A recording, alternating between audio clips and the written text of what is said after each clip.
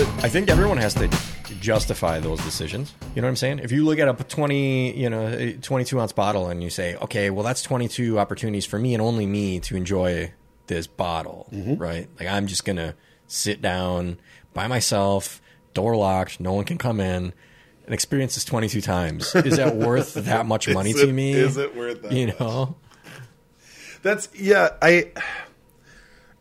I also again am contradicting myself because I can't put a price on the moments that I share with the people that I love.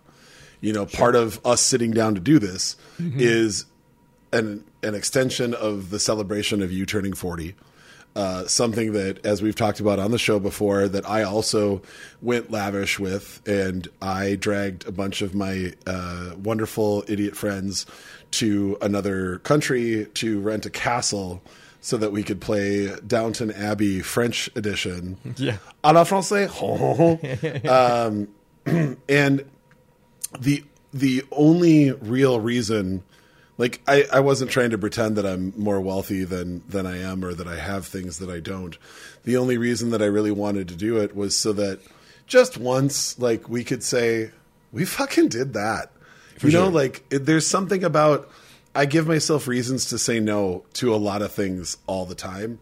And I've really enjoyed, as you and I have gotten closer, and as we've talked a lot more about this on the podcast, the hashtag Celebrate Everything, because we really do need to give ourselves permission to enjoy the things that we enjoy and not feel bad about it. Right. Like, look, yeah, the fact is I get shit from all of my breeder friends, but we don't have kids.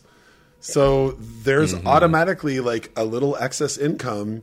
As a couple of friends of mine had pointed out, the DINK method of dual income, no kids. Okay. We got a house of dinks over here, you know? Like, that's funny. I've never heard that one. Sinks and dinks. Yeah. Single income, no kids, and dual income, no kids. Couple dinks. You hear that, Marnie? A couple dinks. We got a house full of dinks. And so there's already going to be some excess money that we can save, that we can invest, or that elsewhere. we can do something with. Sure. Yeah. And as much as I love investing in the future, I also love investing in the present. Certainly. A little bit of this, a little bit of that. Yeah. And looking at this lineup, kind of funny. Yeah. I mean, much of this, you know, not all of it, but, well, I get the Michter's bottle pretty frequently. Yeah. That's one of the nice bottles that I'm able to somehow locate every year. But the GTS, for instance, I procured. Well, I also got that just because I wanted it. But a lot of these bottles ended up being part of the Cigar and Whiskey Just Bar to jump wedding. in, to interject real quick, for those that don't know, that's a George T. Stagg. Yes, it's a bottle from the Buffalo Trace Antique Collection, which is something I frequently reference on the program when I refer to nice bourbons that I enjoy. Because for sure. The bottles in that series are my favorite bourbons on planet Earth. Delish. But yeah, some of these were, or many of these nice bottles that I'd had were allocated toward that bar, the Cigar and Whiskey Bar that I did at the wedding out on the patio at Pica in St. Paul. So that was something where, is this necessary? Absolutely fucking not. You know, buying Davidoff Churchills for all my friends and racking up 12 to 14 bottles of really great whiskeys. But I wanted to be out there with all my friends, smoking nice cigars, sipping on some whiskey while the sun goes down on a beautiful hot July afternoon, or evening rather. And I just wanted that experience. I just wanted to do it. So certainly, like, I always go, I know that to some it may seem patently absurd the way that I celebrate myself. Even saying that sounds gaudy, but I celebrate others with just as much gusto. And so my forthcoming birthday party, yes, I still throw myself a birthday party. I don't want the burden to be placed on anybody else. That somehow to some people reads as being more selfish, and I don't really understand why, but it's okay. You can feel that way. You can think it's weird that I throw myself a birthday party, but I just want to be around all my friends. And in the instance of the party that I'm having, you know, now in the past, once this episode comes out, it will have already happened. I want to bear the burden of the cost of that party. So I'm booking it. I'm getting the libations. I want all my friends to come drink gratis, and I just want to enjoy their company. We're going to smoke cigars and drink cocktails that are furnished by our homies at Meteor, and some beer. I got a keg from Prize, and and a couple cases of wine. I just want to have fun with my friends. So if that seems selfish to some, then I mean, that's unfortunate, but I wish some people who scoff at that, it's again referring back to our whole situation where, or ideologically, where we're talking about celebrating everything. There are people who are like, birthday parties, you're supposed to stop doing that when you're 10. I'm like, damn, man, you missed a lot of years of gathering with your people, regardless of the occasion. Who cares? Just then who cares if it's your birthday? Don't you want to see your people? And I 100% agree with you, and I will yes and the shit out of this and say, going back to the people that are like, well, shouldn't somebody else throw you a birthday party? How fucking selfish is that? That I want a get together, but I'm going to wait until someone, quote unquote, loves me enough to do all of the work and do all of the things that I'm hoping for. Well, there are people who are mad that no one throws them a party. Yeah, get the fuck out of here. That's a weird... Throw yourself a party. You know what I'm saying? Like, if you wait every year for someone to throw you... Here's another thing that I can say is I've thrown an insane number of surprise birthday parties. Yeah. Almost every one of my friends, my wife now, Marnie, I've thrown a surprise party for Tommy, for Frank, for Brandon. I've thrown Brandon 2 surprise parties. Selfish bastard. And then, I threw Marnie's surprise birthday party at Norseman, like the second year that we were dating, and she was just like astonished, like, holy shit. I love doing that. I like being surprised, but I don't love it. It's just knowing it's a surprise or they're not being a surprise. If it means that my people are going to be there, it doesn't matter if it's a surprise. I'm in either way. Speaking of surprises, I do have to give a shout out. The greatest surprise that I have ever pulled off in my life was it's now a husband and wife, at the time boyfriend, girlfriend.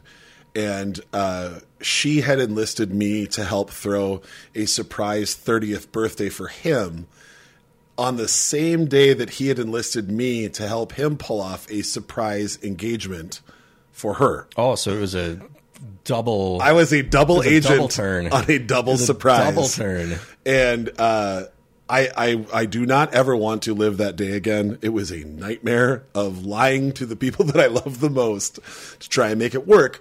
But everything worked out. He had a great birthday. And then while we were posing for a birthday picture, he fucking nailed it, got down on his knee as the camera was rolling and proposed to her in front of, literally with everyone that he loved all standing in a semicircle around him.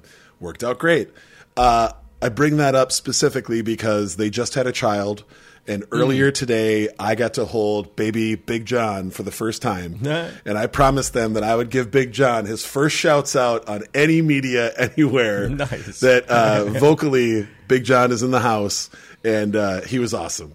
He literally, you can hold him like a football. It's frightening how small human bodies are. These are your friends that I met at that barbecue? Correct. Yeah. I believe I've met him before. Yep. Right. Yep. Okay. Steve was the best man in my wedding and has been an incredible brother to me.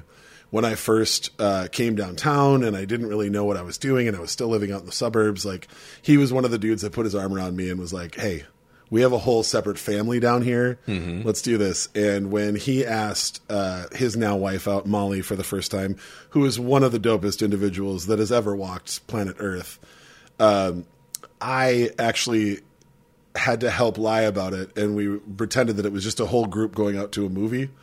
And it was 100% me, a girl I was dating, Steve, and Molly. And we're like, listen, it's just a double dealie. It's fine. It's no big deal. Everything's fine. And, that was, I don't know, 14 years ago, 15 years ago, something like that. They've been together forever. Damn. And, so it was really cool. Not being a breeder, it's not that I don't understand children or love them. We have 2 nephews and a niece that I adore, but it's impossible not to melt when this little itty bitty form of a little squishy faced human is like cooing at you and like snuggling in to get warmer and get closer. It was awesome. Brought him a surly onesie that says assistant brewer. Nice. So he's already ready to get to work. But yeah, it was awesome. And it was all I love the fact that I get to be a part of surprises like that. If you enjoy throwing a party, then throw a party. If you don't enjoy throwing a party, don't throw a party. That's it. For sure. If it stresses you out, then tell the person that you love that maybe you're not the best person for it. Like, that's okay. I believe a lot of people don't want to have any sort of a gathering or a birthday party, but also there are some people, and these are the people I'm imploring. If you've deluded yourself into thinking that you don't want a birthday party, but you actually do, like, just put your cards out on the table and think about it. Maybe you actually have wished you had birthday parties all along. Yeah. I was listening to K-Fan a month ago as I was driving to Prize for a meeting. And I don't listen to K-Fan very frequently because I usually end up yelling at the radio and then turning on a podcast or some music. But they were giving Mark Rosen a hard time for having a birthday dinner. It was like 4 guys yelling at him like, that sounds like a party. And he was like, it really wasn't a party. And he was naming everybody there. And they were like, there's like 8 people. It's a party. They were chastising him for having a little birthday dinner. When did that start? When did we start like, making each other feel bad about having a dinner with our friends? It's the people that I feel like it's the same people that like make fun of somebody who dresses up for like a wedding. Like, nice suit. Yeah. It's a friend of mine, and I'm trying to say, hey, isn't it nice every now and then to look a little nicer than I normally do? Sure. Like, I'm always fascinated. If you want to. I've been counting because I'm coming up on 100, but 100 weddings that I've been in, DJ'd, or been the officiant Dan, for. you look young, dude. Right? And I think I'm 2 away from it.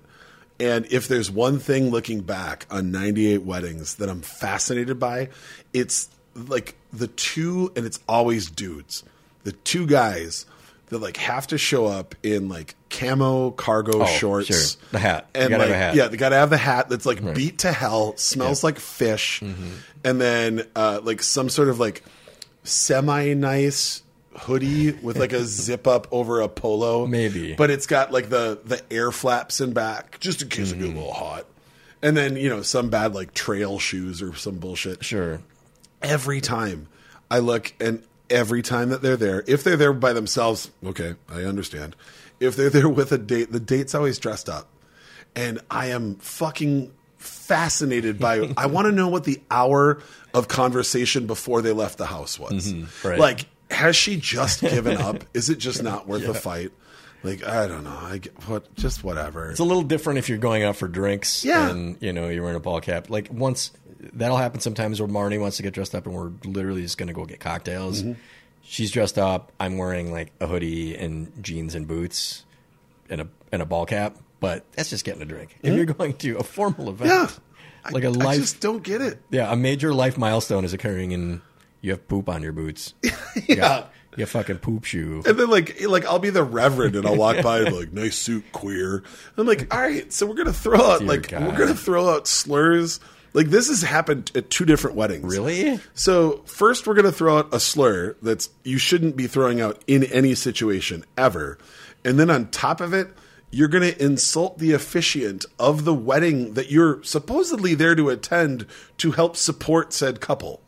And it's just a thing.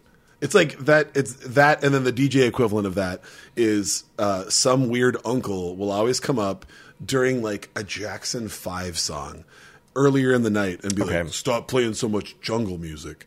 And I'm like, "All right." So again, we're leading off with racism. We're not going to have we don't think it sounds insulting because that's just a term that my friends and I use.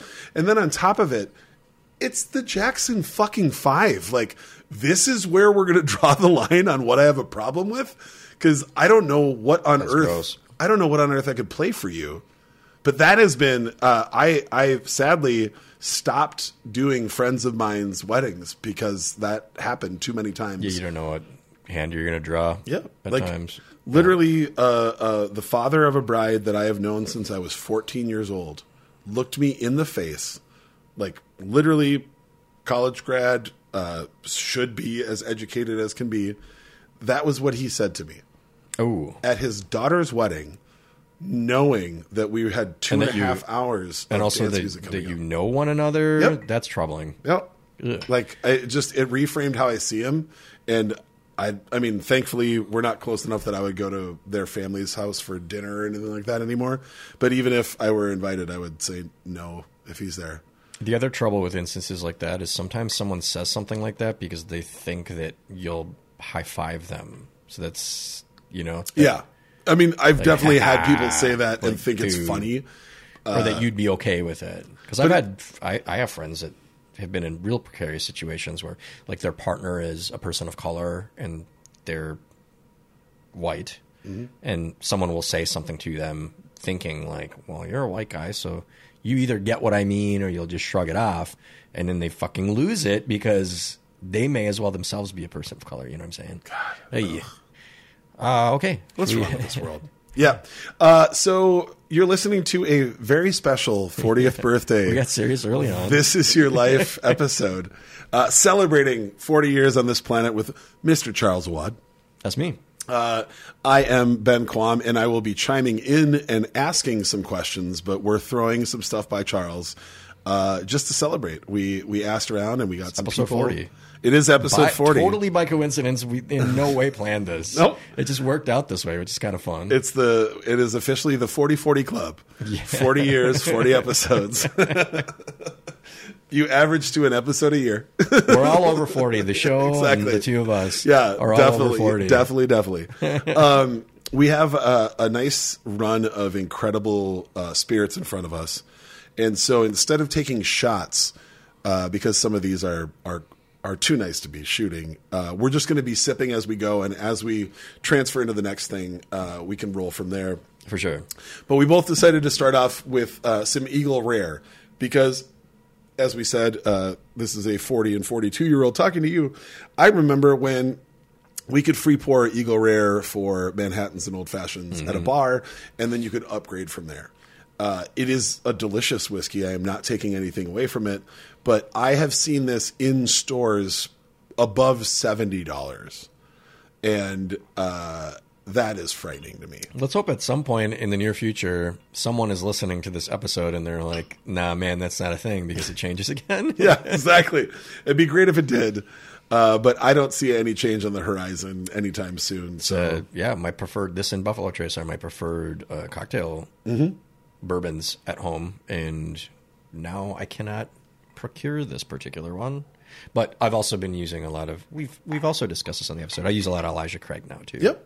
And Elijah Craig easy is, to procure. Again, I would put my enjoyment of Elijah Craig and Eagle Rare on a very similar platform. I would say maybe Eagle Rare is a little bit more refined, but overall, that's, like you said, that's where I used to use Eagle Rare. Is now where I equally. use. I like them equally, I would say. Time to switch to a Weeder Heater. Weeder Heater. A Weeder Heater. It's the Weller Antique 107. It's a weeded bourbon. Oh, yeah. I think I'm good with my banquet. But yeah, we're going to flip over here to drinking this Weller Antique in this celebratory episode. So we're drinking the good shit. The good shit. The good shit. I'll just give you a pour, and then if you want more of anything, you know where to find it. If you want a more. Motherfucking Pointer Sisters in the house. Thank you very much. So what do you think? Are we going to roll into the inquiries? We are. Get straight into it? We are.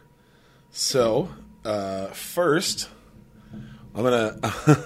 I can't remember if he introduces himself or not, but we're going to roll with this one for our first question. All right. Here we go. In honor of Charles's birthday, I have decided, thank you, Ben, for making me do this, how to use voice memos on my phone. Anyways, happy birthday, Charles. Love you tons. Somehow in all of the time we've hung out together, I've never dug into this very much. What sparked your interest in graphic design, and how in the early years of your career did you figure out you wanted to do branding and identity, all of that kind of stuff? And then, on top of that, what prompted you to decide you wanted to start your own company? Yay for 13 plus years of Charles's awesome company, Patmos Design and Identity. Also, side note, can you make a New Age luminary cartoon, please? Background. Nearly a decade ago, Charles made an amazing cartoon featuring a know-it-all light bulb to talk about the people we overheard at beer festivals and some of the intriguing things they would say. Anyways, that's my question. Have a great birthday. Love you tons, dude. Love you too, Jeb. Yeah, the Luminary comic, that was a lot of fun. I also really love the way that Jeb spoke into his phone. Right. He could do some NPR stuff for sure. Absolutely. He's got an NPR voice. Or PBS. He could do some PBS. Jeb was brought to us by a grant from the Chubb Group and the Mary T. or the John T. and Mary C. Catherine MacArthur Mary C. Foundation. Riley. Yeah. Okay. Yeah. Okay. Well, I didn't expect to talk shop, but I'll just lay it right out there.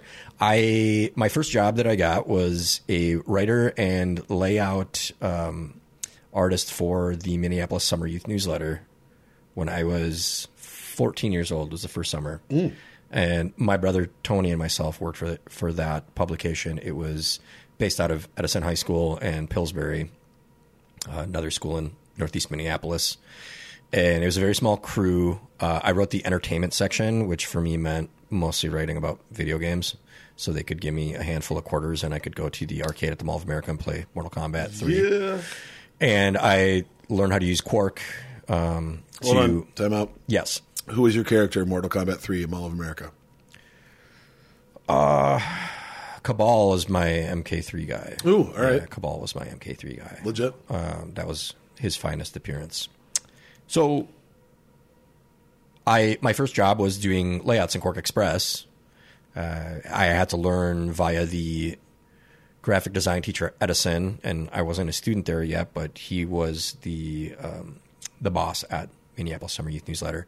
So I learned how to do layouts, which was my first taste of using design software, layout software. When I went to enroll, and we talk about it on the show a lot. I'm an autodidact. I taught myself HTML, so CSS, some JavaScript and stuff like that when I was a teenager, so I could do web design for recreational purposes, and also some other. I had some like gigs that I did, and then I would toy around with pirated versions of things like Photoshop, and enjoyed using them. I never necessarily thought of it as a vocation, though. When I was a child, I liked to draw a lot. I was quite good at it. I used to draw comic books with my childhood friend Gabe Ubash. We had a comic book called Ragnarok that we drew several issues of, and we were trying to enroll in some contests through Wizard. So I had a propensity to be artistic, but I'd lost that by the time. Quick shout out to my co-artist Jonah Clevisol for our Dragon's Fire comic book that didn't go anywhere. I don't feel like a lot of comic books were drawn on lined paper on a spiral ring notebook, right. But we had got its own aesthetic. Yeah, that's got its own aesthetic. So when I was enrolling in college, I actually enrolled in the computer programming degree program at Brown College here in Minnesota. And when I was at the orientation, an ex-girlfriend's voice was kind of going through the back of my head. I remember her telling me that her dad is a computer programmer and that it has the highest incidence of suicide in jobs in the U.S. And that was going through my head as I was sitting through this like annoying orientation. That's also such an awesome like ex-girlfriend line. Right, for sure. And I'm just going to damage you a little further, just for the rest of your life, knowing that I was enrolling in computer programming, which was predicated on my knowledge of programming that I had been self-taught in HTML and other web programming languages. So that was running through my head, and as I had walked to that orientation, I walked by a bunch of art on the walls. And they were asking these just like incredibly boring questions. Half the people in the orientation were asleep, and I was like, fuck this. And I just got out of my seat and I walked down to the office and sat down in a chair, and someone was in the office at the time, and I said, I'd like to change what I'm enrolling in. And they're like, oh, what are you here for? Oh, I'm here for programming, but I want to switch over to visual communications, which is what they called it there, to the graphic design courses. And they were like, all right. So switched, and the rest is history. In terms of, so that's why I started. Really, it was almost on a whim that I decided to change my track in life from programming to design, even though I've done some of each in my career with web development, web design, and graphic design, marketing, all of those arenas. In terms of starting my own business, I started my business because I was I was a ghost contractor, so I would do web design and development for a lot of local studios in the Twin Cities when they didn't have in-house capabilities. Now a lot of them have, it's full stack. They want to be able to do everything for you. But for a period of time, no one would do web or vice versa. And so I would do web design for some studios locally. And I was working with a studio in Northeast Minneapolis. I'm not going to say who they are. I was having drinks with the creative director of that studio and owner one evening, and he was saying that he feels a lot better about himself that he hired me instead of the kid that he'd been working with overseas from, like, I don't even remember the country, it was like Bosnia or something. And he told me that he did a website for a energy drink company that he billed them 6 figures for and paid this kid in some foreign country. I believe he said he paid him $100. Holy shit. And in my mind, was like going for the high five this from guy shaved that much money off the top just to coordinate that, and felt like he pulled one over. And then I remember feeling like, wow, I feel like I can start my own small studio and be highly ethical, and you'll always know who's working on what and when, and you can come visit me at any time and I'll show you where we're at with stuff. And that was the advent of Patmos, which I was already operating as. So I've been operating as Patmos Design and Identity for about 17 years now. But that was when I made the decision to open the brick and mortar in Northeast Minneapolis, Patmos Design Studio One, that I've now had for 13 years. Was that conversation made me say, I don't know if I'm working with and for the right people, but maybe I need to start bringing this work in. And then at the time, I also wanted to work with my other creative friends. That doesn't always work out. I have some great collaborators and employees and stuff that I work with now who I adore. But that was the impetus for it at that time. Sure. Going back to when you were talking about having a teacher at Edison that was like helping out, do you feel like, I feel like when I think about my upbringing and when I kind of came into my own, and the first time that I felt like I knew who I was the first time I had a microphone in my hand. And I think a lot of that happened because nobody told me I couldn't do that. Sure. And I feel like that's when you look at the discrepancies between like where schools are at from like super wealthy suburbs to like super impoverished inner city. I think one of the things that I always think about is how lucky I was personally to have moved out to the suburbs for high school, because I immediately was surrounded by a bunch of people who never told me I couldn't do something.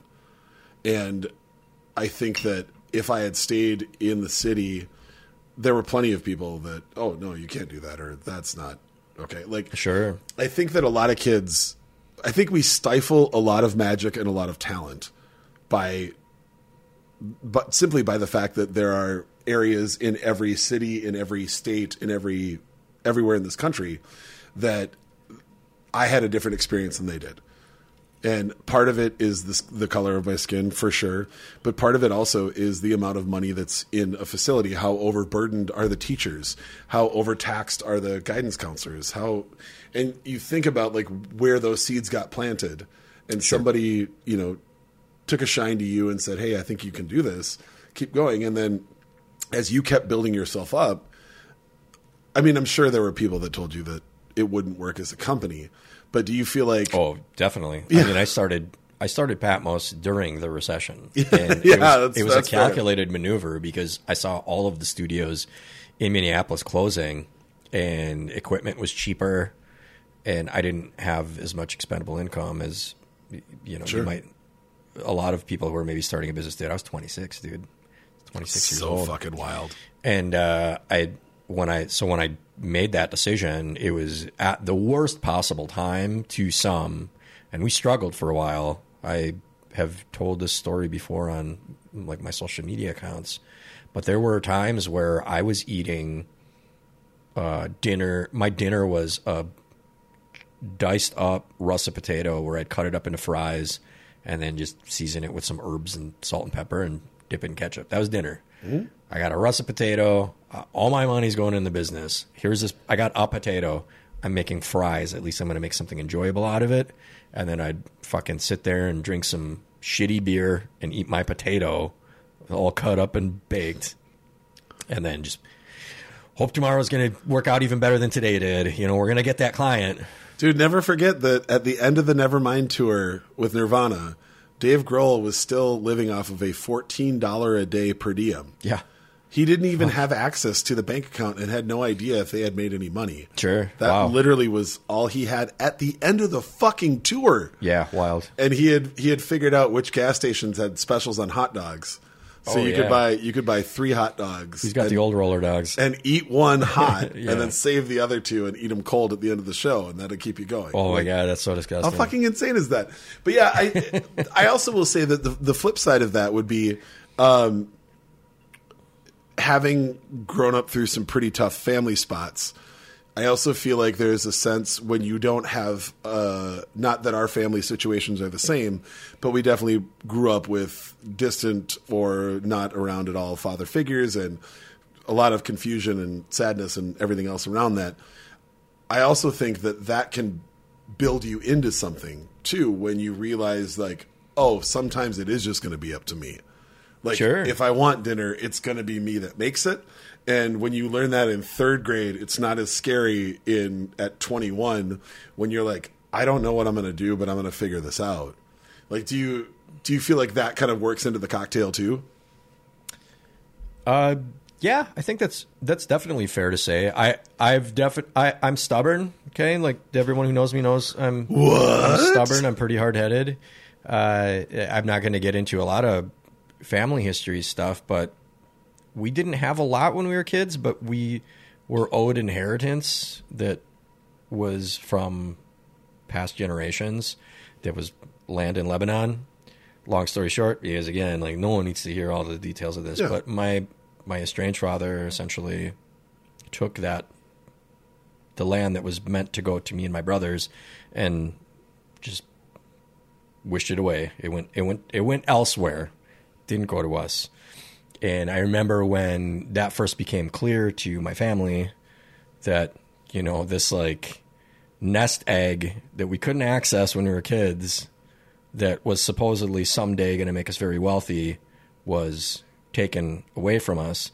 I remember my mom remarking to me, "Aren't you mad? Don't you want to do something about it?" And I told her, "I will buy my own land.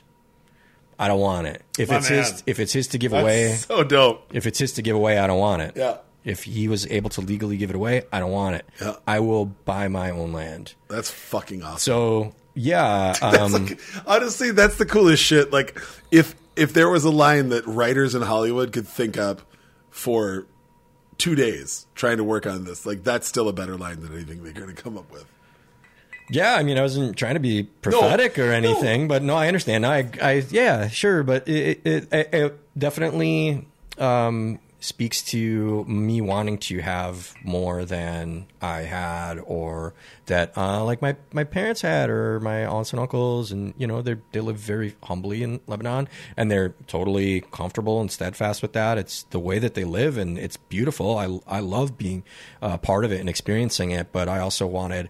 I don't want everything, but I don't want struggle. Yeah. You know, like that's just, that's something that, and I would say that's a symptom of my career, not necessarily the goal, because I love what I do and I never cared. It took a long time for me to care about how much money I was making doing it. But now I'm married and, you know, I want things for myself. Some of those things are superficial, but I could do without them as well. I like making a good living for myself, and also being able to say I did that. You know, that was all me. I'm the one who put in all the work in the elbow grease and the blood, sweat, and tears. You queuing up? Yeah, I'm trying to queue up the next one. Topic but, of conversation. The voicemail seems to have just vanished. Really? Yeah. This is really weird. Do iPhones have a thing where you can send something and after you listen to it, it goes away? Not on my device. It's possible that's a thing. Was it sent as a voicemail? No, it was sent as a voice memo Oh, yeah. And I'm reading the text thread between the two of us. It could be the person who sent it. I believe you can. I mean, let's not get into all the minutia, but I believe there's a way. There's a way that if you hear it, it can be wiped, like that kind of thing. Do we call him right now? You tell me. I don't know who it is. Are we good? Yep. Yeah. And we're live. Hey, Charles. Hey, 50th buddy. birthday. Thanks, pal. So I have a question for you. All right. I'm sure you've been getting a lot of hard-hitting ones, but I know we've talked about this before. We've both worked in retail, right? Oh boy. I know you've worked at a comic book shop before. I know you've dealt with customers. My question to you is, I was thinking this with Black Friday coming up. You know, I'm gearing up to go wait in line at Walmart, Home Goods, and probably Bed Bath & Beyond. I don't know if I'll have enough time, but Black Friday got me thinking, what is the absolute shittiest customer experience that you've dealt with face-to-face, so not via email, not like on the phone? Gotta be in person. Yeah, in person. Like, this person is in front of you, and you were just like, I can't believe that this is actually fucking happening in my life. Like, whether it was like we had to call the cops on this person or Oh, so many of those. Yeah, something inappropriate. So regale us with that, and us, the loyal listener, would love to hear it. Splitter, I love you so much. All right. You'll hear the episode soon, my man. I love you. Thanks, brother. Sounds good. Love you guys. Bye. Bye. Oh man, so many to choose from, really. Also, I love that he snuck in a happy 50th birthday. I don't know if you heard that. No. And on his original voicemail, he's like, "Man, you look so good for 62." Like, he snuck in all these every time he said it. It's a different age You every got time. older. Yeah. And I think the last one was like 71. It was I love the perfect. stores that he lined up at, because the last time he told me he was doing this, he was going to TJ Maxx. I guess their sales are not good enough. Splitter, you don't like the sales at TJ Maxx, huh? Dude, I got a lot. The ones I'm thinking of are all equally like not that bad. I'm trying to think of like a really great one, just a great one where I got one I want to throw out. Yeah. You got to have something. So You worked in bars. So I you did. Had some... I did. I had the two that I always think of that like make me giggle the most are, and again, I'm not trying to make light of mental health and when people have mental health breaks, because there are definitely people where it seems maybe like funny just because of how out of left field they are, and then you realize, like, especially as I got older, like, holy shit. I had a guy, we used to have a seared ahi tuna dish on our menu at Hops Food and Brewery in Maple Grove in 2002. And it was a delicious dish. And it came with like some toasted bread, and it had some veggies, and then it had a little thing of sushi ginger. And I had a guy throw his plate on the floor and shatter it, and then throw every glass, like the salt shaker, the pepper shaker, his water glass, his drink glass, throwing it all over the restaurant because he was convinced that we were serving him shaved pork, and he does not eat pork. Wait, which part of that did he think was pork? The ginger. For sure, that I could see how you could mistake fucking ginger. And it was, you know, it was the light pink dyed ginger. So he just opened the whole motherfucker? He just lost his fucking mind about it. And I went out to try and talk to him because I didn't understand. Right. I thought he was talking about the tuna. And I'm like, this is very clearly tuna. Like, I can run in back and grab you a whole piece of tuna. And we can. He goes, that's not what I'm talking about. And he grabbed a little piece and he threw it towards me. And I was like, Dear wait, God. the ginger? And he goes, that's not what ginger looks like. And like, we finally had to call the police, and they wrapped his ass up and they threw him in the back of a squad. So and he was still losing it over some fucking shaved ginger? He was trying to Some grab pickled ginger? plates off of other people's tables. That one always sticks with me. Is like, what Damn. the fuck? But my favorite, and this is again pre-cell phone era, and I'm not making light of aggressive tactics from cops, because I understand that wildly affects a demographic of humans in our country. But this one, man, this is so fucking funny to me. Okay. We had closed the nightclub, everybody had gone through, like done all our sweeps, and a kid had fallen asleep on one of the toilets with his legs up on the toilet seat. Okay. Like he was like if you pull your knees to your chest and you wrap your arms around the front trying to stay warm. A little cocoon. Right. And so our security guard had gone through, and like all the doors stay shut normally, like they swing shut. Mm-hmm. And they looked underneath. There's no feet. Like, okay, all right, we're good. So allegedly, there was a certain sergeant from a certain police department that I was very fond of, who was very close to retirement and was kind of on his victory lap. And every now and then, he would come downtown to hang out with us and pretend that he knew what it was like to be a young kid again. That's called undercover. Yep. Yeah. And he would always make sure, fellow kids. And exactly. And my favorite part about it was he totally looked like his last name was not a cop, because he would wear a leather jacket, a Hawaiian shirt, or Buscemi, very tight jeans, like shiny black shoes, and then had like perfectly Sounds coiffed like a real cool guy. white hair. All right. He is, to this day, he is still one of my heroes because of the amount of interactions and interesting things that we talked about. But I had him and his partner at the time had come down. He was basically on, I'm actually retiring. So I just wanted to come down one last time and say, hey. And said gentleman stumbles out of the bathroom and starts yelling, "Who stole my drink?" Oh. Now, bar time in Minnesota is 2 a.m., and this is 2:47 in the morning. And he starts just screaming at everybody. So security comes running over. Like, everybody was done. Like, you'd already started taking off your work clothes. They come and wrap this guy up, and he starts yelling, "Fuck you, this is assault. Where are the cops? Where are the cops?" And alleged sergeant hops up from the bar and walks over and is like, "Actually, I am a cop. Like, can you tell me how on earth you're in the right now?" He's like, "Someone stole my drink." He's like, "You haven't been legal to have a drink for over 45 minutes. You need to leave."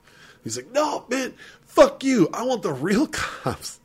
And he said, "What?" And he said, "I want the real cops." And he goes, "I, again, am a real cop." And he said, "Then give me your badge number." And I saw his demeanor change. And he said, "You want my badge number?" And the kid goes, "Fuck yeah."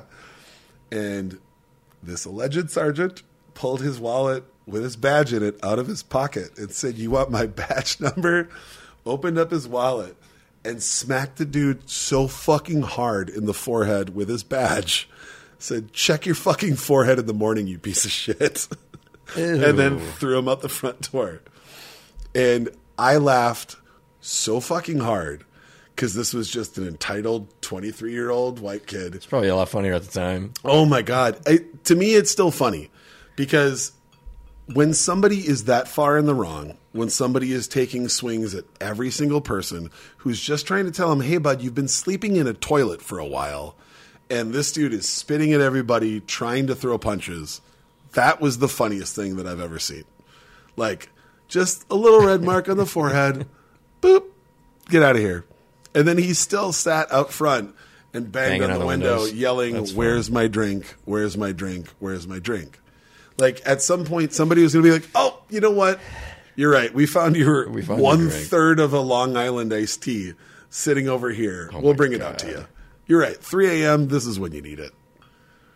Again, not pushing for that kind of treatment, but honestly, that moment, there is nothing on earth that I would have wished more for than that.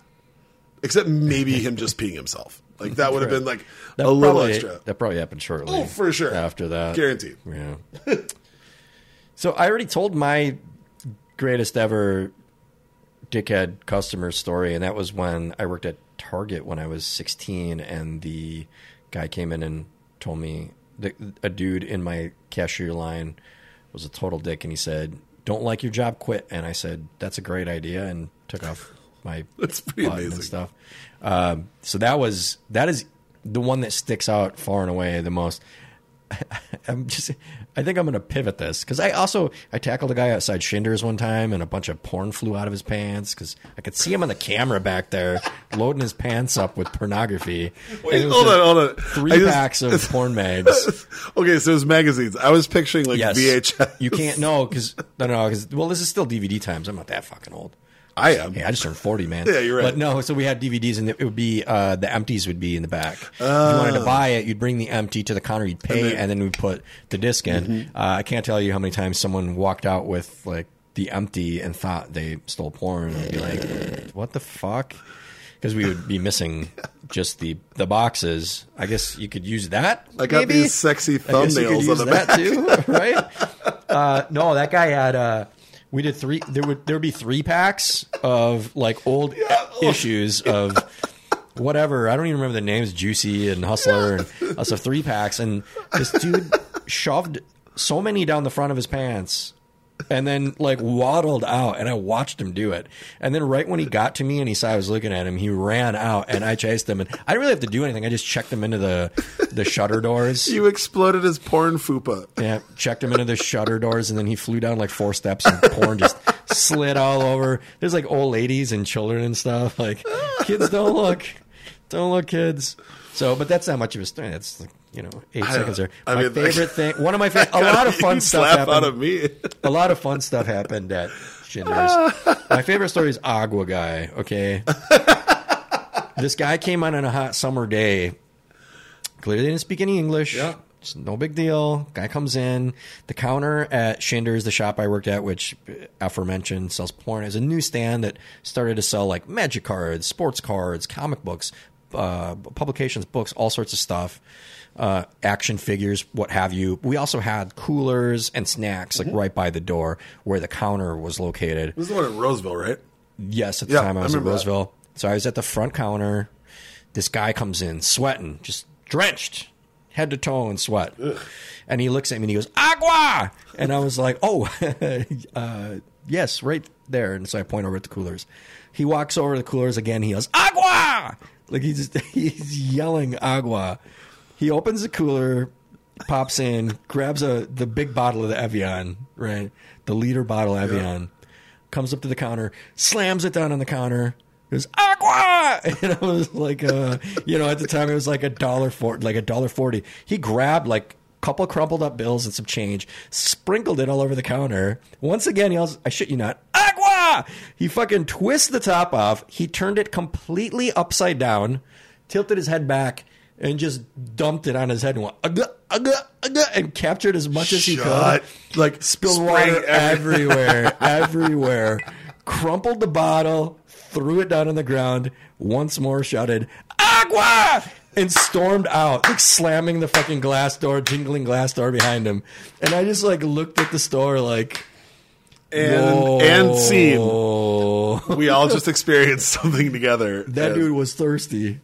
He tipped it completely upside down, like a foot above his head, and then his head was craning, like look at, like, and the only word he said was "agua" like 7 times. I was like, dude, Oh my god, that's good. I have no, that's amazing. That's exactly what the fuck we were talking about. right, but that wasn't exactly like the worst guest ever. That was more just highly entertaining. Someone had to clean that shit up. But. I mean, like, if we really want to say like worst guest ever, like I wrapped a dude up and he kept reaching for his pocket, and I passed him off to security, and he stabbed the security guard that I handed him off to 3 times. Like, that's the worst. That's not a fun story. That just makes me feel really bad for Stanley, who got stabbed 3 times. Oof. But I'd rather have the funny guy that really needed some water. Where you're like, really needed some water. Also, I'm really glad I didn't touch you or like have any actual physical interaction with you, because I don't know what's going on. But this is not. I just watched him in amazement. I was just like, dude, I've never seen someone that thirsty. I've never been that thirsty. I feel like I've felt that thirsty. Oh shit! Hold on. There's another thing that he yelled when he came in. So thirsty. Dude, oh my god, Brandon's gonna be mad at me for getting that detail. He yelled "so thirsty" when he came in too. That might be the title of this episode. Dude, yeah, that guy was But then he just kept yelling agua. Fucking amazing. Like, I saluted him on the way out. Like, hey man, you done did it. Yeah. We switched spirits in the middle of this. Correct. Do you want to talk about that for 1 second? Yes. So now we were drinking the Michter's single barrel 10-year bourbon. This is a bottle that I think a lot of people still hunt for, lust after. It's not the hardest to find of the annual release bourbons, but it is quite good. I've had good luck locating this one. It's 47.2% alcohol, so about 94 proof. Real smooth, easy drinking. I actually haven't had this in a minute. I'm gonna take a little sip and I'm gonna describe it to you. Yep, caramelly. It does got some sting to it. We're doing cubes. I do cubes now, which I'm happy to do, but a little bit of sweetness, very caramelly, a little stingy. Finish is nice. Man, Finish is very caramelly, very butterscotchy. Good oak quality. The tannins. I don't always seek out lots of vanilla. Yeah, for sure, lots of vanilla. I don't always seek out those butterscotch notes, but when Michter's, especially when you really hit it, I think it's kind of beautiful. Like it's one of those things that kind of differentiates it from other things, and sometimes that's exactly what I don't know that I would have picked up on it if we hadn't done Eagle Rare and Weller before it. And now it's almost like those notes are brighter because oh yeah, it's so different. We went from the ER10 to the weeded Weller 107 to the Michter's, which is the Kentucky Straight bourbon. That's that's really nice. I do. One of the reasons that I feel fortunate that I'm able to locate this one many years is that I think that's great and a great value if you get it at retail. And the bourbon game's all about value now because you got to fight for stuff that maybe you don't even love quite as much as something that is cheaper, but you were unable to locate. So that's the whole game with whiskeys these days. And I don't hunt at all, so if anyone wants to put me on the record for that, I don't hunt bourbon. Just for the last time I hunted bourbon was for the wedding. It was for the cigar and whiskey bar. We queuing up the next all right. topic of conversation. I'm going to hit play and then I'm going to hand this to you. All right? Okay, sure. Looks like we got a video. Yo, what's going on, Charles? This is Billy Kay from the band Mastodon. I'm here to What wish the fuck? you a happy 40th birthday today. Dude, And also to ask you a question. what the fuck? Who is your favorite band, and why is it Mastodon? Well, I know why it's Mastodon, because we're fucking great. Dude, that's crazy. I'm just kidding. We're great. I'm glad that you like our band. And I'm happy that you're turning 40. And hope you have a great and safe birthday. So anyway, that's all I got right now, man. I'm on the road and getting ready to play a gig in Nashville at the Ryman Theater, and I'm looking forward to that. It's a great place. Enough about me, though. Have a great 40th birthday. Enjoy your Q&A on the new episode on the podcast, and hopefully we'll see you around sometime soon. Take care. Dope.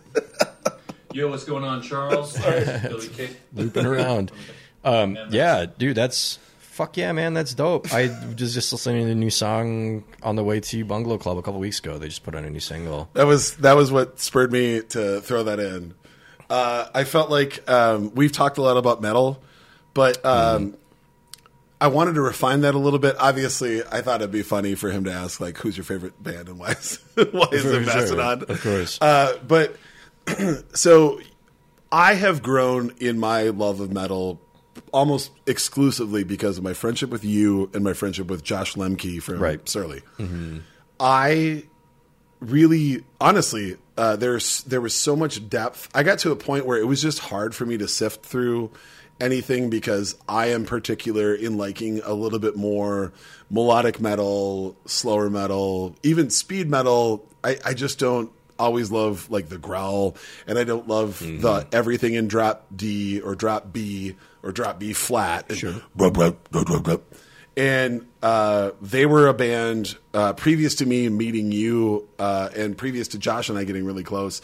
They were a band that opened me up to really understanding how deep that field is. And I feel like that was like that planted seeds for me. So then when our friendship really started to get closer, I started to realize like, holy fuck, I haven't spent any time in this category. Right. And so what I wanted to do after that question was refine it a little bit more and ask you, like, for maybe non-metal lovers who are metal adjacent or who like hard rock or who just like rock and roll, could you give a few suggestions or recommendations for bands or even songs that you would say, hey, this might get you into a little closer to like where I'm at? It's interesting. We were discussing Opeth prior to recording because I was able to procure the 20th anniversary edition of Blackwater Park. Charles got his feet wet and working on Hard to Get Vinyl. I was saying that I lucked into that being available for a minute because they announced it on social, and I looked at it, and that's one of my 3 favorite albums of all time. So what I would say is Opeth is a band where you can start new to old, and the further back you go, the more serious it is. So when you get to stuff like Blackwater Park, there's a lot of growly, serious, heavy, orchestral sort of overtones. But if you're listening to their more current, it's almost like folk music. So it's like metal, rock, folk music. There's a lot of influence. They have 2 Spanish guitarists. There's a lot of Spanish acoustic, which so dope. makes my nipples hard. I fucking love Spanish acoustic guitar, and that element of Opeth is one of the things that makes them most unique. But if you listen to their albums that are more current to today, ranging all the way back, you will find things that are accessible and then gradually less accessible because they stopped the growling and screaming for the most part. So that's a way that you can see if, for instance, Swedish black metal is for you. Another band that's an easy one is Ghost. Ghost is accessible to anyone, but has a great deal of depth. If you look at how their albums are concept albums, which is something that I adore about them. Like their last release was entirely about the bubonic plague. And if you listen to the thematics and the lyrics on the album, like really listen to them and break them down and think about what they're talking about, it's actually very deep and thoughtful shit.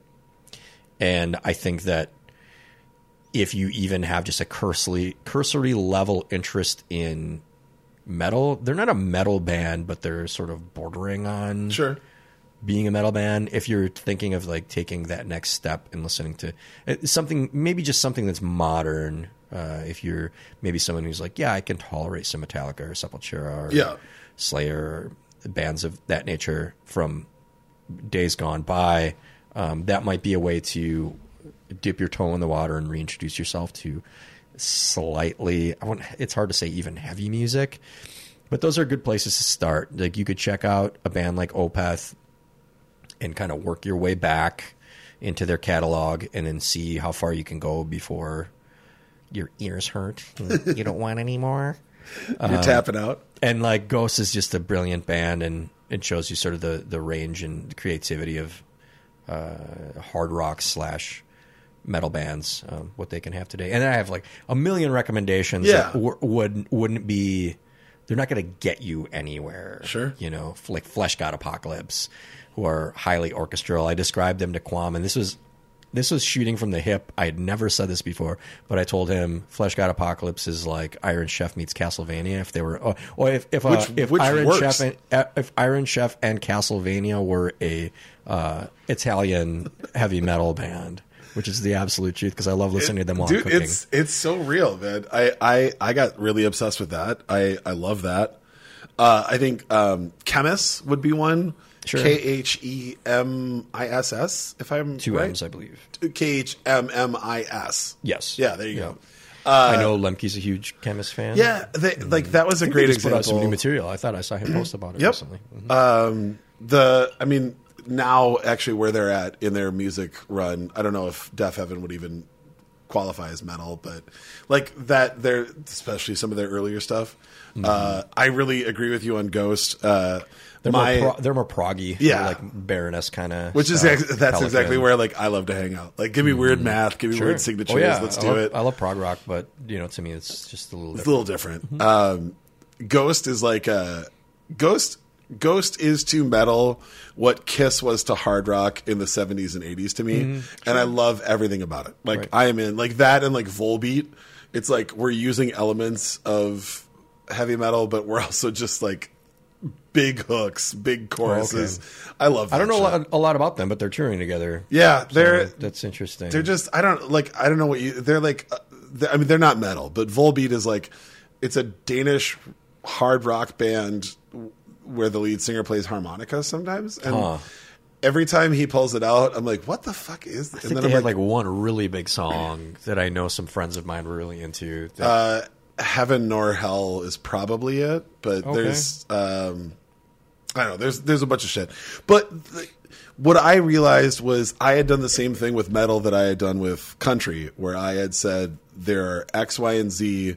Those are the examples, and if I don't like that, then I'm just not down. And I'm saying this as somebody who loved like the speed metal of the '80s and shit. Sure. I just walked away from it because I was already searching so hard for other music in genres where I had found success a lot, and again, I just wanted to kick it back around. Crack the Sky from Mastodon would be another one.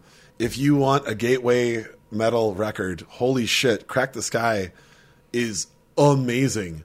And close your eyes, and if you actually know music theory at all, imagine that entire record as an entire orchestra playing it, it's the same grandeur. Mastodon's another one of those bands where if you work your way back through their catalog, you would see like how serious you are. And you could find, if you pinpointed to me, I had to stop here, then I would say, okay, this is how serious you are about metal. And then I could make other recommendations to you.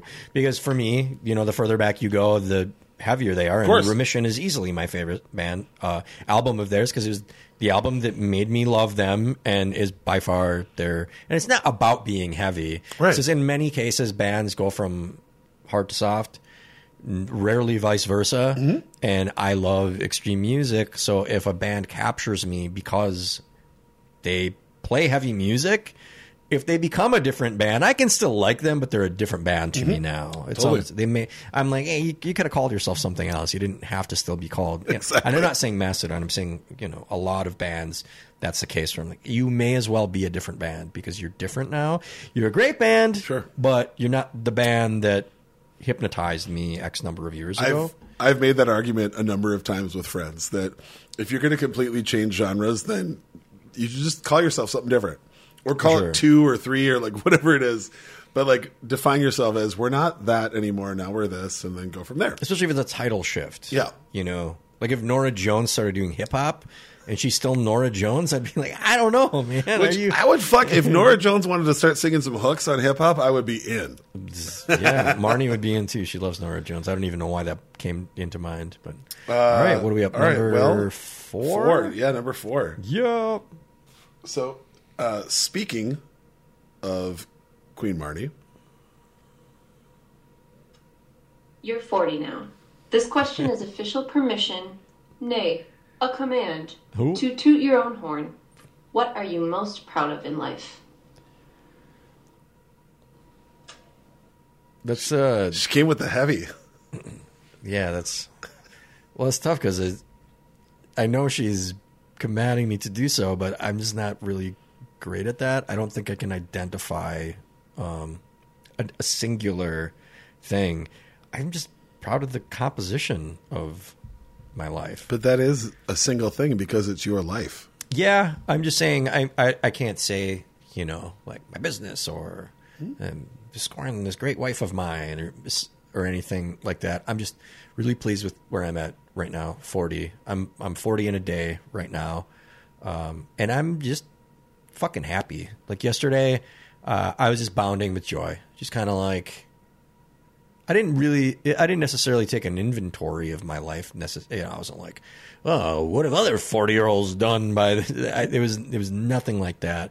I was just I was more taking stock of the fact that I think it's one of the I think every decade age after 20 is one that people dread, including 30, which is hilarious to think of at 40, and makes me also realize that 40 ain't shit either. There's a thing that I have been saying since I was in my 20s to friends of mine who don't have as much get up and go as I do, is 70-year-old you would kick your fucking ass right now. And I think that still rings true. I don't know. I think maybe what I would say is what I'm proud of is that I'm the same person fundamentally that I've been my entire formative adult life once that prefrontal cortex was in place. Let's be clear. So 25 on, when the lights went on, I swear to God, when I was 25, I woke up one morning and the lights just went on and I was like, wow, calm down. And I did. Hey. But I feel like consistency with the virtues that I hold most dear, and also those types of things where I still have fun. I'm still ready to go get it, whether that be like working hard, boozing hard, making an extra reservation, cooking dinner for friends, even though like you got a long week ahead of you. I'm pleased with myself that I am mostly intact as the person that I can pretty faithfully say I was 15 years ago in good ways.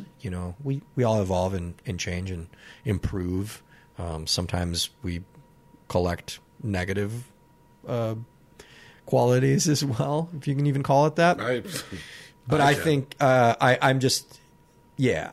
Yesterday I was just like really overjoyed with where I'm at in life and the love that surrounds me. I have a beautiful, talented, smart, funny, adventurous wife, 2 fucking awesome pets. Lucky's 10, I'm 40. We got that going for us. And, our puppy dog, Bogey. And then, my family... which is tight and small, but we're there for each other, and like an unlimited number of cast of characters of friends that surround me and that are interchangeable, and I could not ask for a single thing more than what I have. So I'm proud of that. I'm proud of where I'm at today. That's fucking awesome. I'm going to echo you on that and just say, 2 days ago, I was talking with a friend of mine, and we were just chatting about, getting a little bit older and figuring out, like, hey, where do we go for the next 10 years? Because I've never been concerned about getting older. I've never been like, oh, my God, I'm about to turn 30. Like, that's just, I'm like, cool. All right, that's another thing we're going to do. But I do know that at 42, like right now, 52 sounds a lot older. But I am twice as close to 52 as I am to 22. So I have to be like, all right, let's buddy up on that. We were chatting about that. Yeah. And I realized that if I could go back in time and like catch me at my like graduation party from high school and just pull me aside real quick, it would be shocking for 17-year-old me to learn that the entire path that I had already designed out, that I was going to go through college and do and like head off and do my thing. Yeah. That all of that would be flushed down the toilet 6 months after my last college class. But the flip side of that is I'm really happy that I've lived a life that 17-year-old me would be fucking fascinated by. That the only thing that's different is what I thought I would be doing. Everything else that I'm doing with my life and how I'm living and where I'm at is exactly where I hoped I would be. And I think that that's a good fucking... Is it, or do you feel like you outstripped what you thought you would do? I mean, I outkicked every part of the coverage that I thought I was doing. We discussed this on the JD Fratzy episode 2, I believe. Maybe it was episode where if we met ourselves when we were younger, what we would, I forget exactly how we phrased it, but like, what would you say to yourself about what you've become or what you expected or what would they think of who you are today? And if I remember right, my answer was, it's okay to not know where you're headed. Because I needed a path. But the thing that I've gotten more, especially in the last year, that I've gotten more reflective on is that there are so many things about like the art that I hold dear, which is always going to be music, that like I've gotten to be a part of, not just like witness from the sidelines or watch from the back of the crowd, like that I've gotten to be a fucking part of, and the artists that I love that I've been able to hang out with. Like that's it. I have a wife that is cooler and funnier and more like just perfectly insane and hilarious than any human being I've ever met. And that's the kind of stuff that I don't think I could have even pictured at that time. Mm-hmm. Right. And now like you don't come up with that in your brain. And yet you find this human that sort of like hinges with you, and then all of a sudden it's like, oh, this is a whole new thing. Yeah. You know, and like our Harold, our cat that acts like a dog. I never thought I'd have a cat. And then we have Millie, our dog, who literally is a human being. It's crazy. And I love the fact that I figured out and you figured out this like really rich life. And then, hey, whatever tomorrow brings, we'll figure that out too. There isn't the best plan is knowing there isn't a plan, and that we'll just figure it out as we go.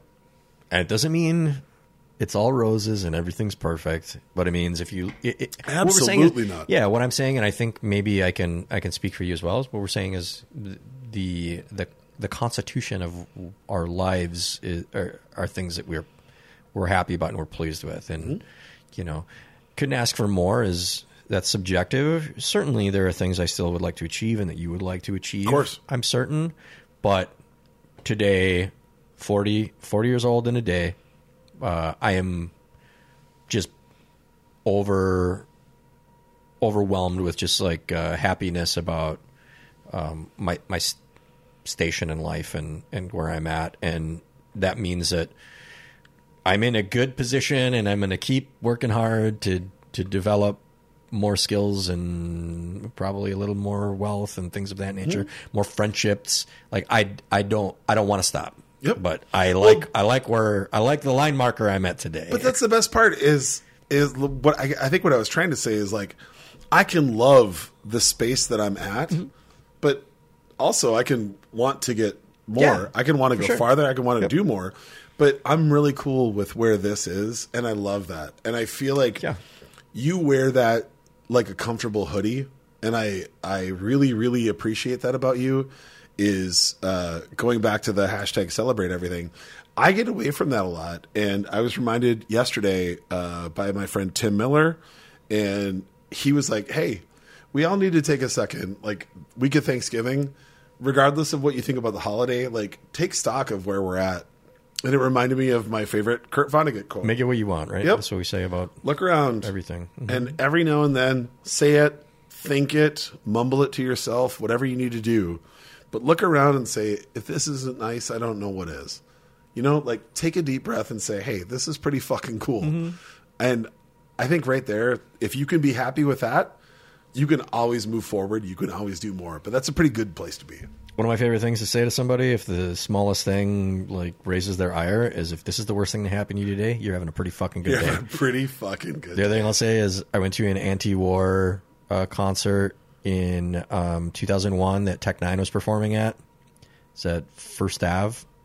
And he said, you can love where you live and want it to be better. And I'll never forget that. That's like, yes. That's it. You can love where you live and want it to be better. I'll say that about... Why do we have to phrase it like that? It's the truth, right? I'll say it about our city. I'll say it about our state. I'll say it about our country. And I'll say it about our world. I'll say it about our lives. Right? Yep. You can love your life and want it to be better. Fucking A-right. And it's also okay if you're not in that place, right? Like, but you still want it to be better. You know? Like that's important.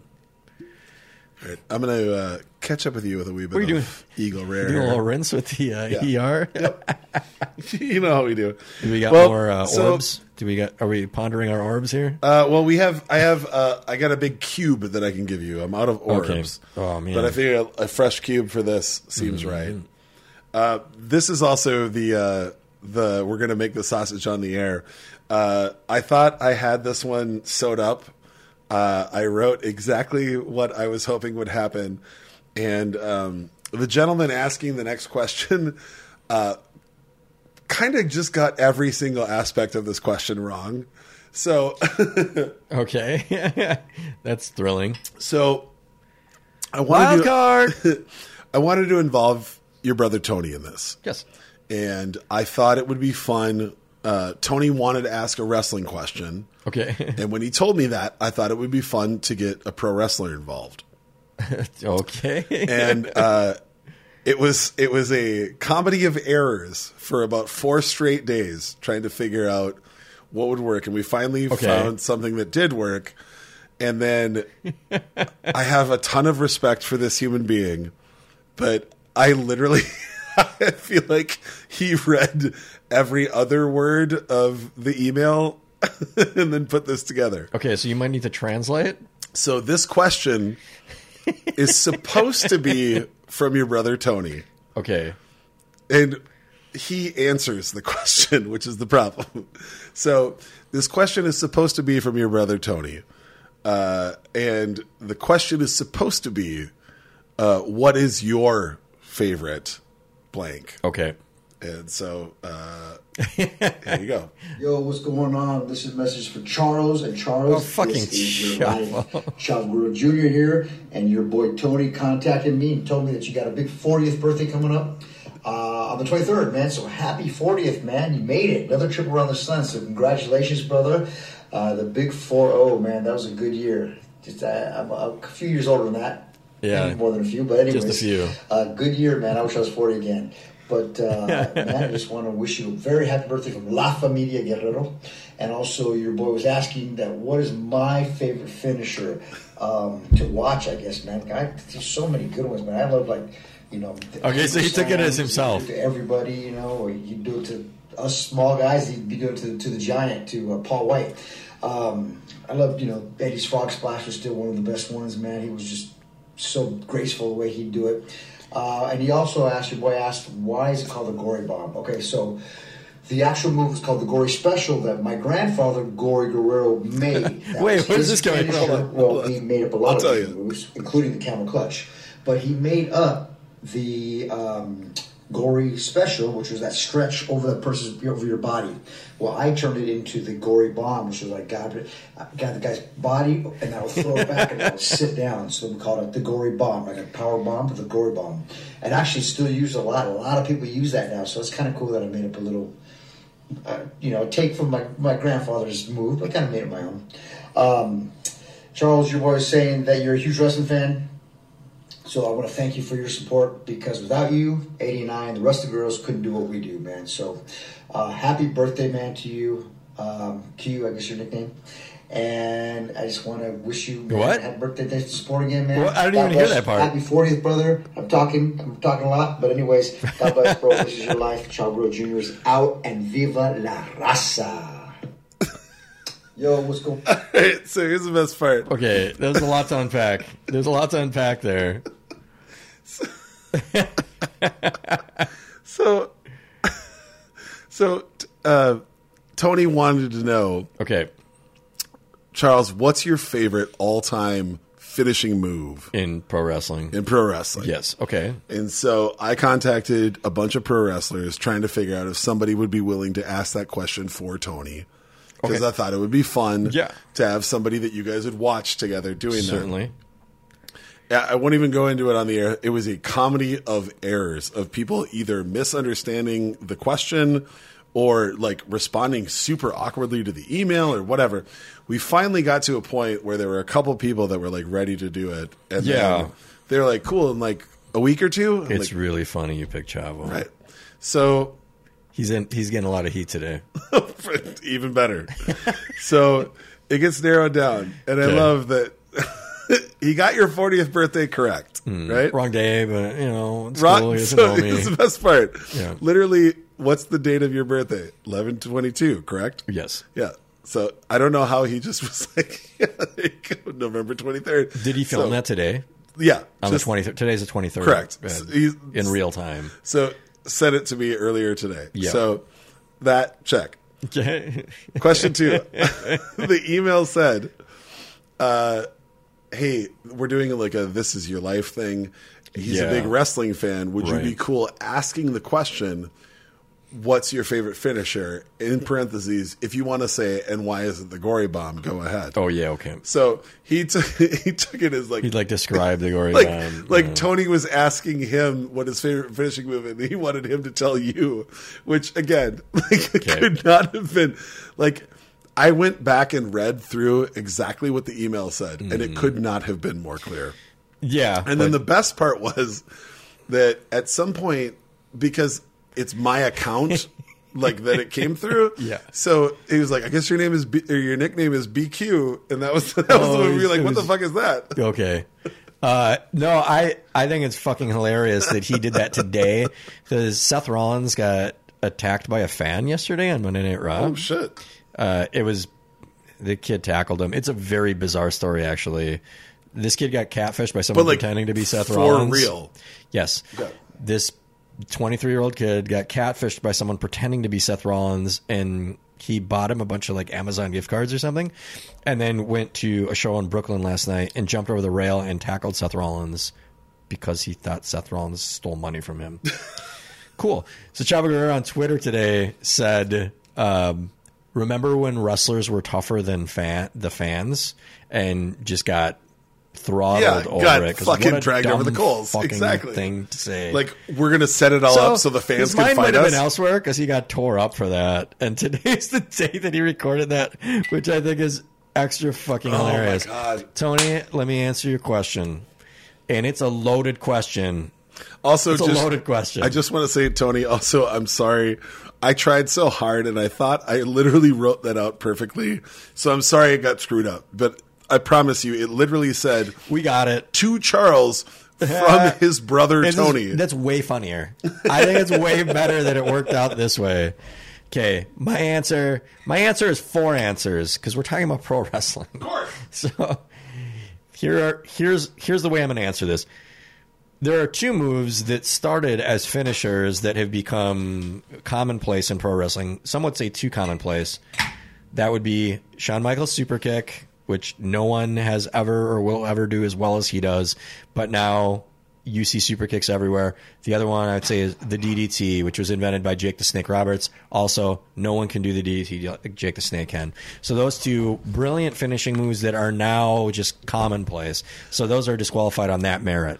Can I step in real quick and just say that Jake the Snake wanted to be one of the people that asked this question, but apparently has some health things going on. He's been dealing with some health problems, yeah. So he... oh, my God, that would have been fucking cool. He actually emailed back, and at some point, I will find a way to bring Jake the Snake into this, because he also is one of my favorite wrestlers. Man, the sound of his voice is just something else.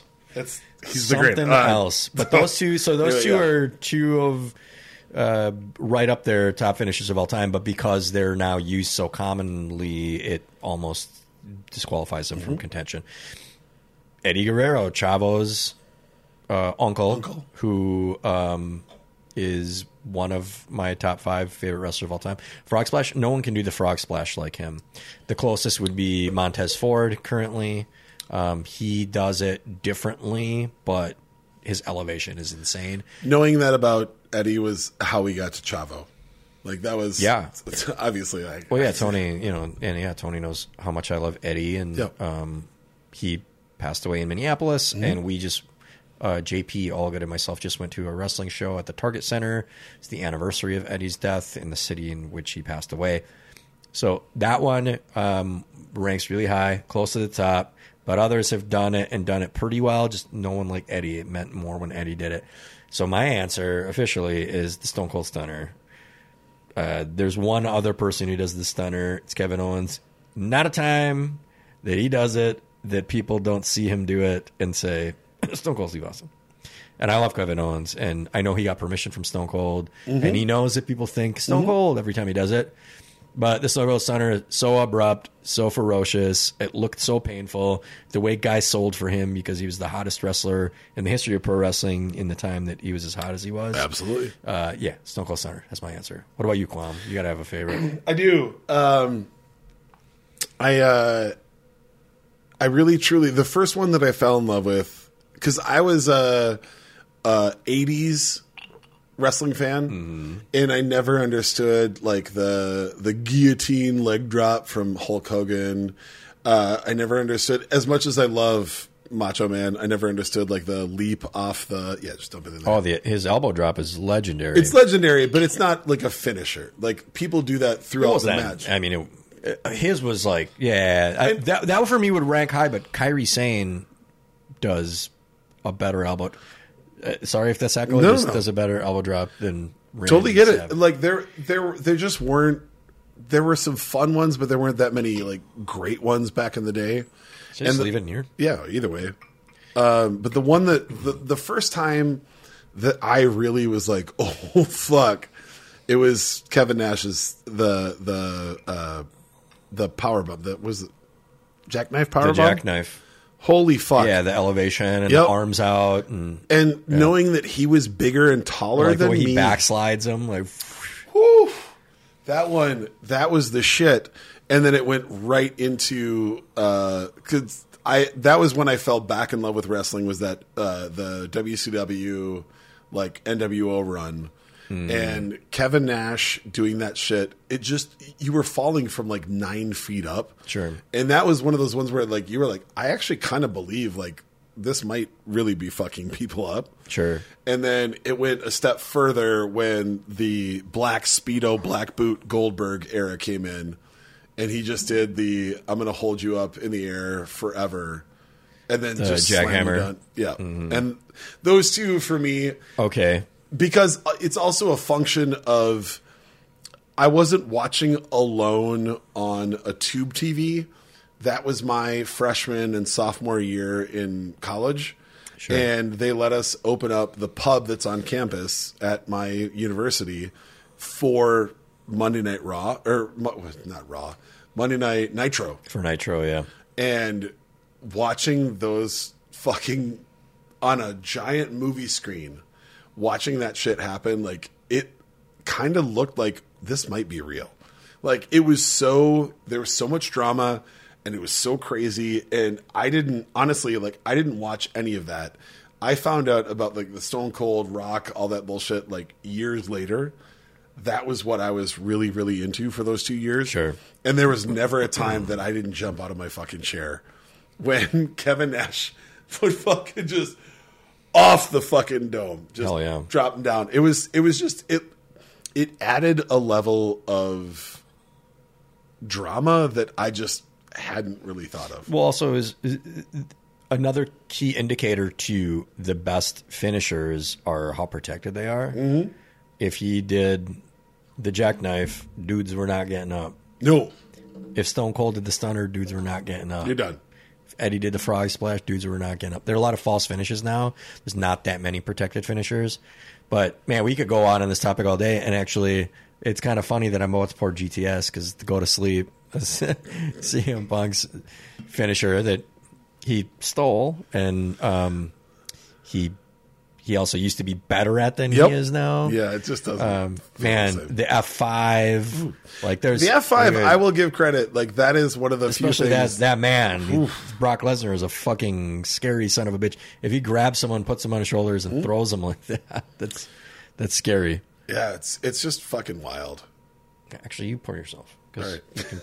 I'm not going to regulate how much GTS you have, but GTS. All right, little birthday snack. So the last one's from me. Or is this the last question? Yeah. Damn.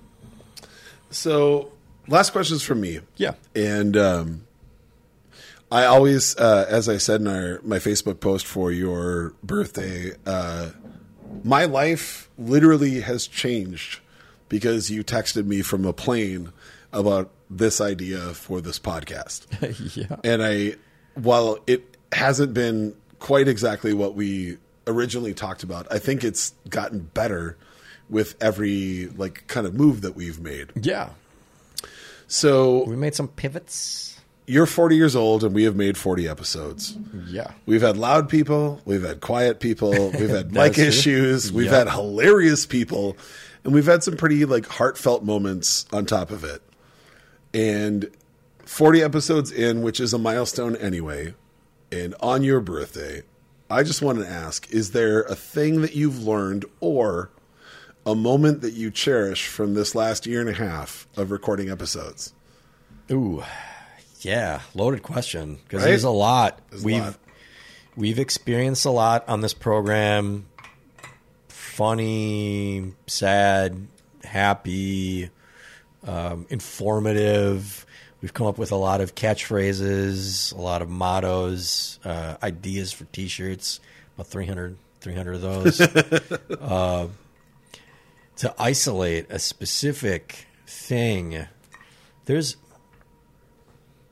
are many, but and I feel like I'm going to leave something more profound to the side of the road. But I love that we've had guests say things like, and I'm just going to grab one out of the hat because there's a bunch of these. But I love that Eric Eastman, for instance, said, it's your mouth, like that, just premise. So simple on its face. Still sticks with me. But so salient, this idea that, it's your mouth. If you enjoy something, you enjoy it. But also, it's their mouth. Like, if they enjoy something, they enjoy something. He didn't say that, but it's something that I feel like I subsist by, that this idea that other people can enjoy things you don't enjoy. It's all right. Don't judge them. It's not your cross to bear. But yeah, I would say we've learned a lot of lessons from our guests. There's been a lot of knowledge nuggets that we've procured via these conversations that we've had with people. I'll let that be my answer, that that it's your mouth, but there is an infinite number of lessons that I feel like we've learned, and things that I carry into my everyday life from this podcast, and that I know people who listen to this podcast that have pulled things out of this or have enriched their lives. I'd like to think, even though we're very freewheeling and we're just here having fun, the tenor of this production is such that we're our somewhat professional but also tie pulled off selves. Yeah, we're like the loosened tie.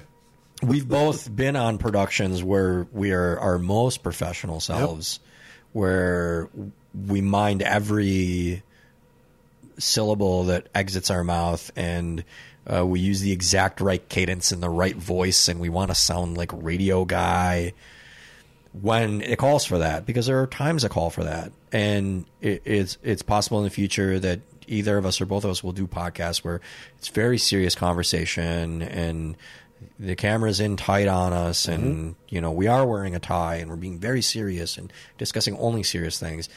But the beautiful thing about this podcast is that it is the perfect storm of stupidity and brilliance.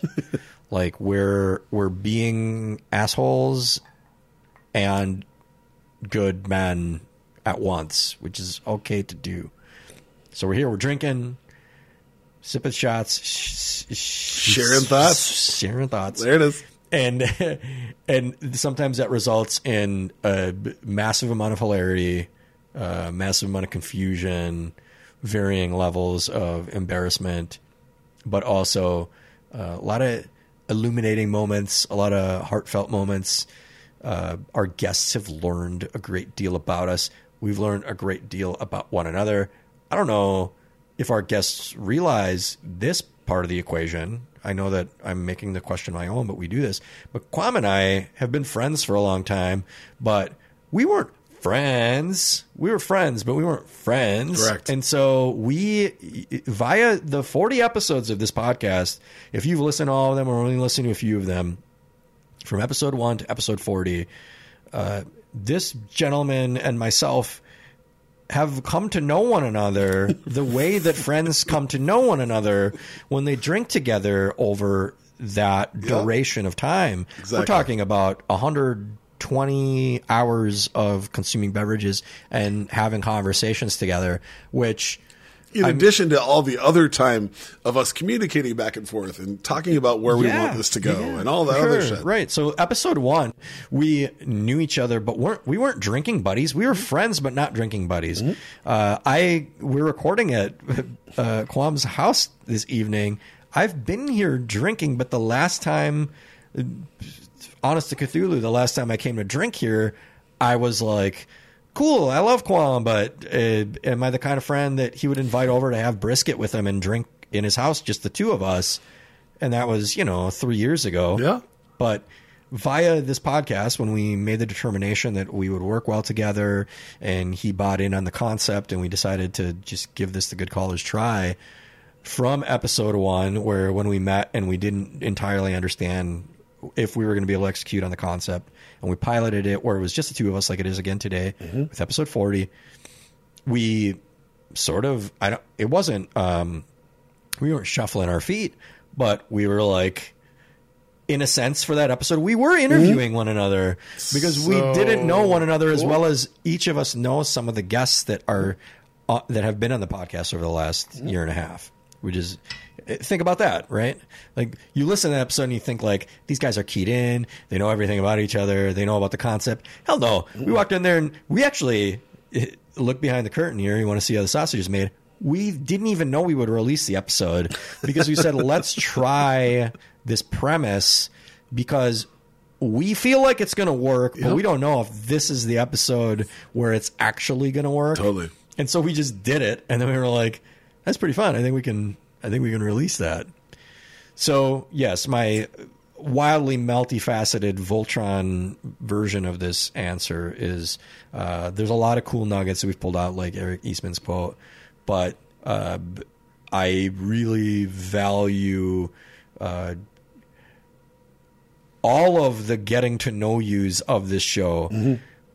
Quam and myself getting to know one another, us getting to know guests that the other one knows or neither of us knows, you getting to know those guests as listeners, and getting you as listeners getting to know us as hosts, and us also getting to know you as listeners when you email me or DM us or tag us or meet us at a bar or at a concert or at an event. That's the coolest shit. And actually, that makes me almost feel a little bit of I'll separate it. It makes me feel a little sense of embarrassment when someone approaches me and says, libations for everyone, I love your podcast. And like, it's a stranger. It's cool, but also I don't want to be like, oh yeah, that is me. This is in the flesh. Here I is. The beard is Vanta Black. Can you believe it? So, but it's just I'm infinitely flattered when people are like, I love the pod. Can't wait for the next episode. That's it, man. I couldn't agree with you more. My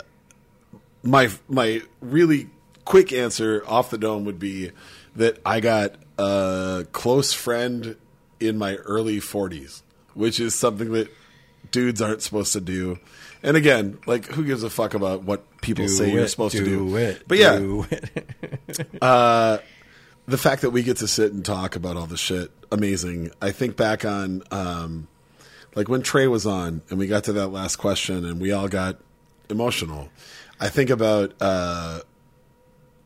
when Stephanie March hugged me and how much I needed a hug from a stranger because we had been so stuck in quarantine and COVID bullshit for so long. I hadn't had somebody that wasn't in my like little group hug me in months. And that like, was my first hug. Dude. Been a long time too, and I felt guilty about it. Yeah. And then later I was like, that felt good. Yep. And no matter what, like, I mean, Stephanie March gives like the greatest fucking hugs on earth. So I don't know what you need to do with your life, but figure out a way to position your life that you can get a hug from Steph March. But, like Tyler talking about his experience with life and where he's been, what he's up to. I'm going to say, honestly, for me right now, my favorite thing has been watching CJ, like, as they're getting ready to open. Yeah. And by the time you hear this episode, the Get Down Coffee Company will be open in North Minneapolis. And just go there. Cafe. Yes. Or the cafe. Yeah, yep. Sorry. The cafe will be open. And to get to watch somebody who is so much younger than me, who has so much passion. Like, I remember being that guy and opening bars and opening clubs and doing my thing. And I would go around when we would go to different cities and open clubs. I was the guy who would go to like the news and the radio and talk about it and whatever. And having somebody come on who is so infinitely better spoken and like just fucking calmer in his skin than I ever was doing that shit. Like, I am excited to see, again, at 42, I'm not saying like I'm old, I'm not saying I'm out to pasture, but at 42, I am saying that I love watching the next generation take shit over. I love the fact that I'm watching younger people than me start to own shit. Mm-hmm. And man, our episode with CJ, it filled my heart to the fullest, because I'm like, this is a dude who not only is going to carry the torch, but is just going to take it farther than I ever dreamed it could go. And that's the kind of shit. Like, I love the fact that we get to be here and talk to these humans and watch them just fucking blossom and keep going, and then be like, dude, we got to get back. Let's bring them back on again. Let's talk about what's going on. For sure. You know, like it's a pretty cool thing. And to all of you listeners out there, like it means the world when you email, when you message, when you grab either one of us, if you see us in public, when we talk about stuff. This is like, all we want to do is bring these conversations to everybody. And we are, Charles, I'm not trying to speak for you, but I feel like we're just as rewarded as anybody else is from these discussions. Like, I love, every time I walk away from these episodes, I'm just like, this is so fucking cool. I can't believe we get to do this. You know? I think the single greatest compliment that we've received from a guest on this program, and it is not a singular guest, it is a guest multiple times over, is when we hit the stop button on recording and they remark to us, that is the best conversation I've had in a long time, or don't tell anybody else, but I've never had that much fun on a podcast. I love that. That's my favorite shit. Like, that's, I put that right in my veins. Yeah, so as much as we think that the productive quality of the content that we're producing is enough to substantiate like a long-term listening audience, which we also, you know, are pleased and very grateful to have. Beside that, we have the benefit of this experience meaning so much to us. Yep. If that thing wasn't even recording our conversations, still would have been a great talk. If this was some Truman Show shit and this was never hitting the airwaves and it's like tea time with your so you're making me nervous now. I had to look back and make sure it was still recording. Yeah, then it would be similarly gratifying. Not equally, but similarly gratifying. Totally. So we're going to just keep fucking powering through and doing these things, and then doing bigger and better things, because we're not going anywhere. Mm-mm. Charles, happy fucking birthday, man. Hey. It was really fun. It was fun hollering at people in your world. And aside from Chavo, literally doing not my world. I don't know Chavo. doing a great promo, but reading all of the cues wrong. Oh, Chavo. Honestly, it almost makes it funnier. Fucking A. But hey, Tony. Kerwin White. Is that his terrible thing where Vince McMahon made him act like a guy who thought he was pretending he was white? I think it was Kerwin White. Kerwin White. Jesus fucking. All right. But hey, Tony, love you so much. Again, I apologize. I really tried hard to make that work. So either way, we got to it. We found it. Either way, take it out of a pile of Chavo dung, but we found it in there somewhere.